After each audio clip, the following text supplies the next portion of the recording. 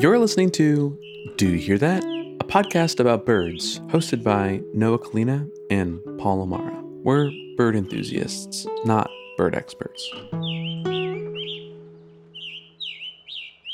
This morning, I made coffee, and lately, for some reason, my kettle hasn't been working quite right.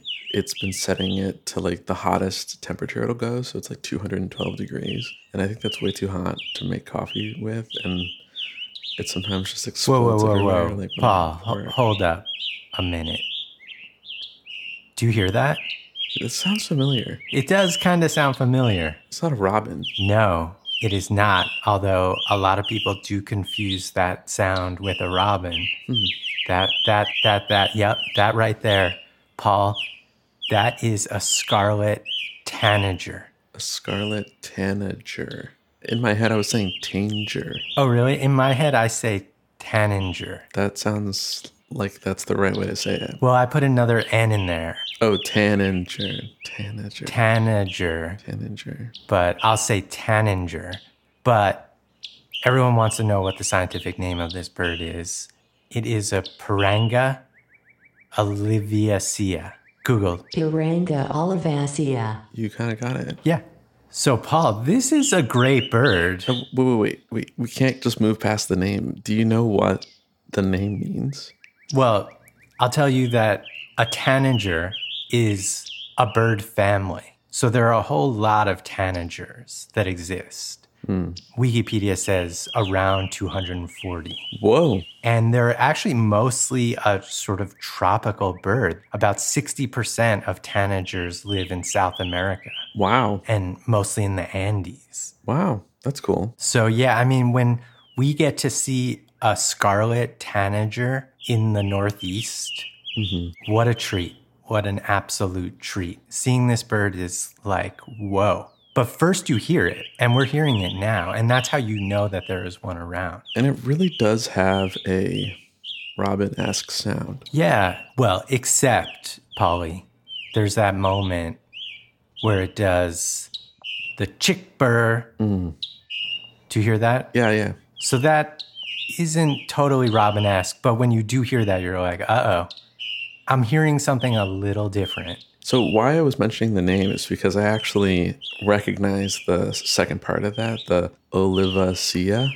Olivaceae. Oh, what else was that? That in Latin translates to something similar to the olive-colored one. And you might be wondering, why is it called the olive-colored one if this bird is so strikingly red and black? Well, the female Scarlet Tanager is olive-colored. There we go. And it's been a big theme previously that all of the names of birds only reference the male bird. Right. So I'm kind of like interested to see the scientific name referencing the female, because that's not something we've seen. Now, one thing I did realize by discovering this was we don't typically translate the Latin scientific names into English, because that's just like the name of the bird that we're calling it. But I hadn't really thought that these Latin words would translate into something that might give us more clues about this bird. Right.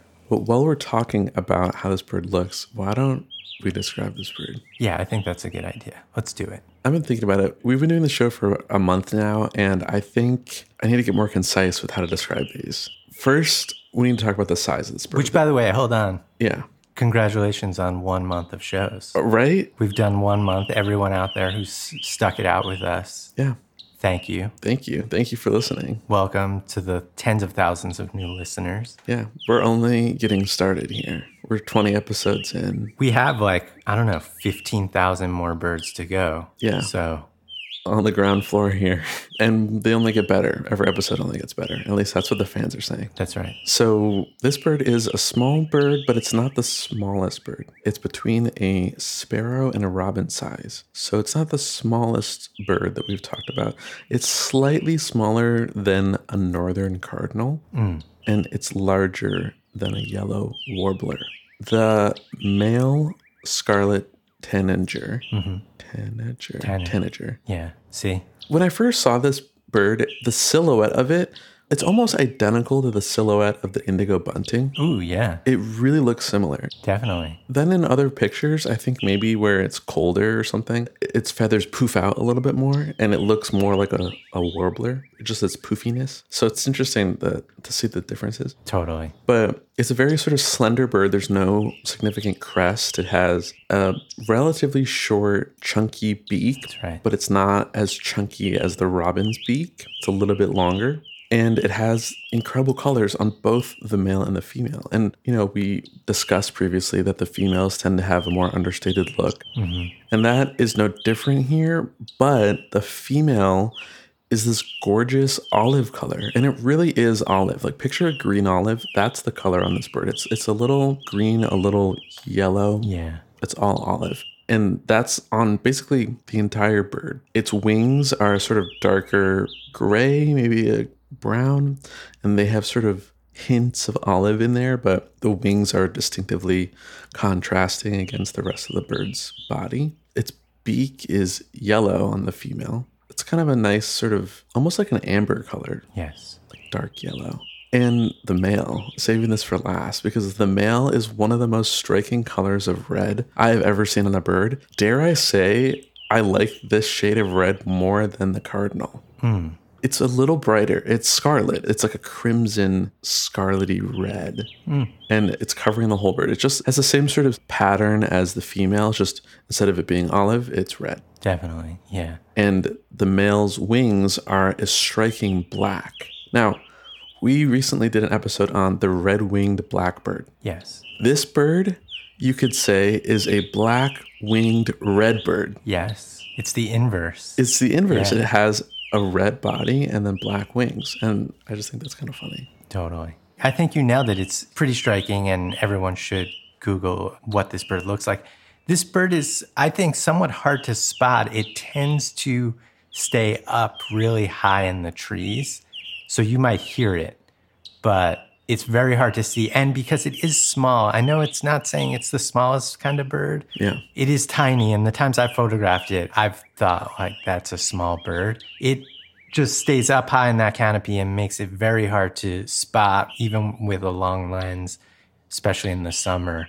Fortunately and randomly, earlier this year in May, I was down by the river, and I saw a bird just land in the trees, and I went to photograph it, and sure enough, it was one of these Scarlet Tanagers. And it was just amazing to see it. And because of sort of where I was standing in the angle, it wasn't high. It was almost like eye level. So I was able to get a really nice photograph of it. Well, what I did want to mention is I've never knowingly seen the female version of this bird. And I wonder if it's almost because it looks so similar to the American goldfinch that maybe I've seen it and I just think that's what it is from far away. Interesting. So I don't think about trying to get a photograph of it. Yeah. That said, they have different behaviors. I don't think the tanager would ever visit the bird feeder. I've never seen it on mine. And that's generally where those goldfinch tend to hang out. Interesting. But yeah, I mean, that's just my experience with this bird. I'd love to get that olive because sometimes, we mentioned it before, the female kind of is even though the male can be such a killer bird, the female in its subtlety is almost better. Yeah. Sometimes better. Yeah. And I really like the pairing of the red and the green here. It's such a nice contrast. Yeah. And as we know in color theory, those are complementary colors. Right. Which, by the way, do you know why that is? No, I mean, probably not. It actually makes sense if you think about it. I'll explain it really quickly to keep it brief so we can get back to birds. But think about on a color wheel, there's three main colors or primary colors: red, blue, yellow. And if you take two of those colors across from, let's say, red, so you're taking yellow and blue, and you mix those together, you get green. And that's what makes them complementary colors. So if we do that again with blue on one side, and then we take red and yellow, you get orange. And now blue and orange are complementary colors. So that's what that means. And that is something I should know as an artist who is actually known for a lot of my color work. Yeah. But I refuse to commit any of that to memory, as I believe in having just an innate and inherent feeling of how colors work and not wishing science to get in the way with how I think about these things. I totally respect that. In fact, I wish I hadn't told you that because I may have just totally corrupted the Noah Kalina color style. Well, believe it or not, Paul, because we've been having internet problems while you were explaining You didn't hear any of that. I did not hear a single word you said. Oh, perfect. I saw you pantomiming. Yeah. I was like, yeah, I think I know what he's saying there. Okay, good. Well, just don't listen to this episode then and trust that it's another good one. I never listen to these episodes. But the complementary colors, I mean, it's not something you need to live by. I think it's just an interesting color science fact. Definitely. I don't always think that the colors look great next to each other, complementary colors. But in this case here, this olive color and this intense red, they're a really nice pairing.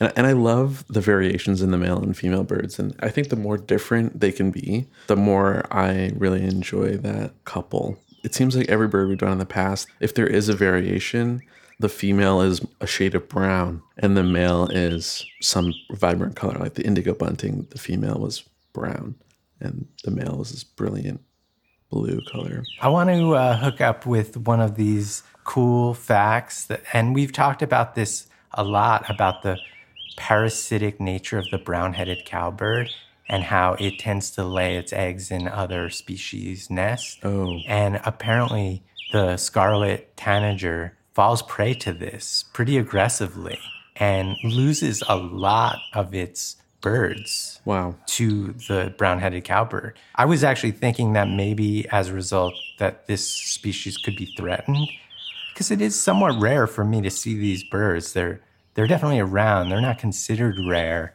but maybe we would see more if it weren't for those cowbirds. I don't know. It's upsetting. It is. The cowbirds, like the biggest thing that bothers me about the cowbird instances is the fact that they're birds.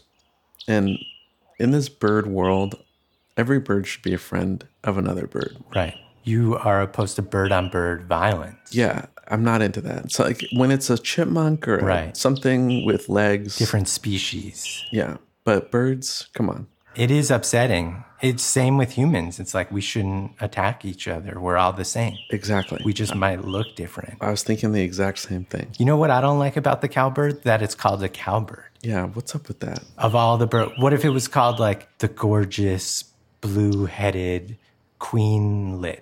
Yeah. Then you'd be like, well, okay, well, at least that one, we're getting more gold-headed queenlets. But no, we get this cowbird. Yeah, and it just looks like a crow, which is fine. Crows are cool, but come on. I will say, I think that birds should go through a renaming process. All birds. We should just have somebody in the government dedicated to coming up with different names for birds that suit both the male and female more appropriately. Yeah, well, something, I don't think the government's going to do that, and I think scientists would get really upset if that's what happened.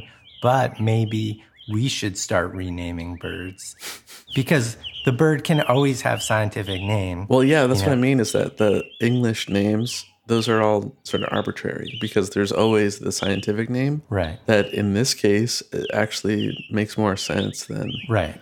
Well, it does, but it doesn't. I mean, but it favors the female. It favors the female, yeah, which we should just favor females in general. Right. So you would call this the olive-bodied, brown-winged percher. Or the olive tanager.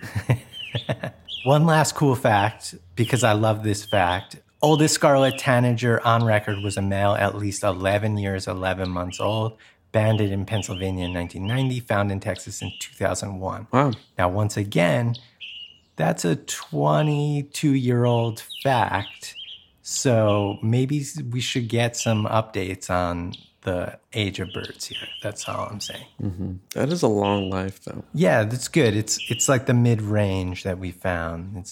It's good, healthy age. Healthy age, good age. Wait, okay, one more fact. Okay. This was interesting to me. Yeah. This bird eats a lot of things, a lot of different bugs and berries and things like that. Right. But one insect that it eats is insects like hornets and bees and wasps that have stingers. And what this bird will do when it has a insect with a stinger, it'll take it in its mouth and sort of run it against a piece of bark to grind down the stinger so it doesn't bother it or poke it when it's eating it. Whoa. Isn't that cool? Yeah. It's sort of like it knows, like, I'm going to hurt myself if I eat this. Yeah, that's amazing. And how we were ever able to Right? observe that happening. I think about that all the time with these bird facts. Like, all it takes is one person seeing it and be like, that's what that bird does all the time. You would think they would need to run a study on it and see that happen over, different times, Yeah. right? You can't just see it one time. Maybe. Or can you? I mean, I don't know. Yeah, I don't know. Maybe we need jobs to observe bird behavior and then we can just update the facts because we saw it one time. Yeah, exactly. I mean, yeah, it's kind of what we're doing. But I'm not actually observing them. You're the one observing all these birds. That's right. We're trying to get you to move out here, though, Yeah, and camp in a van on my property. that'd be so cool. Full-time caretaker. Yeah, I'm the caretaker. All right, we have to rate this bird. Yeah. It's a 5. 5 chirp bird. Yeah. Easy. No discussion needed. In fact, I wish I could give it more chirps because I'm just so into the olive and scarlet color. But Yeah, I think 5 is perfect. yeah, and the sound of the bird is also great. There's no problem with that. We didn't talk about the nests, but there's nothing really exciting about the nests. They're flimsy. The female makes them. Classic bird stuff. Yeah, but it's okay because I can only barely hear what you're saying half the time. Bummer. So I'll see you tomorrow, Paul. Yeah, I'll see you tomorrow. Do you hear that? Is hosted by Noah Kalina and Paul O'Mara. Edited and engineered by Paul. Music also by Paul. Noah last spotted a Scarlet Tanager on May 6th, 2022. Follow us on Twitter at TheBestBirdPod and support the show on Patreon at patreon.com/Do You Hear That. Episode art images sourced from the Library of Congress, ambient bird sounds by Noah Kalina, and additional bird sounds from MacaulayLibrary.org.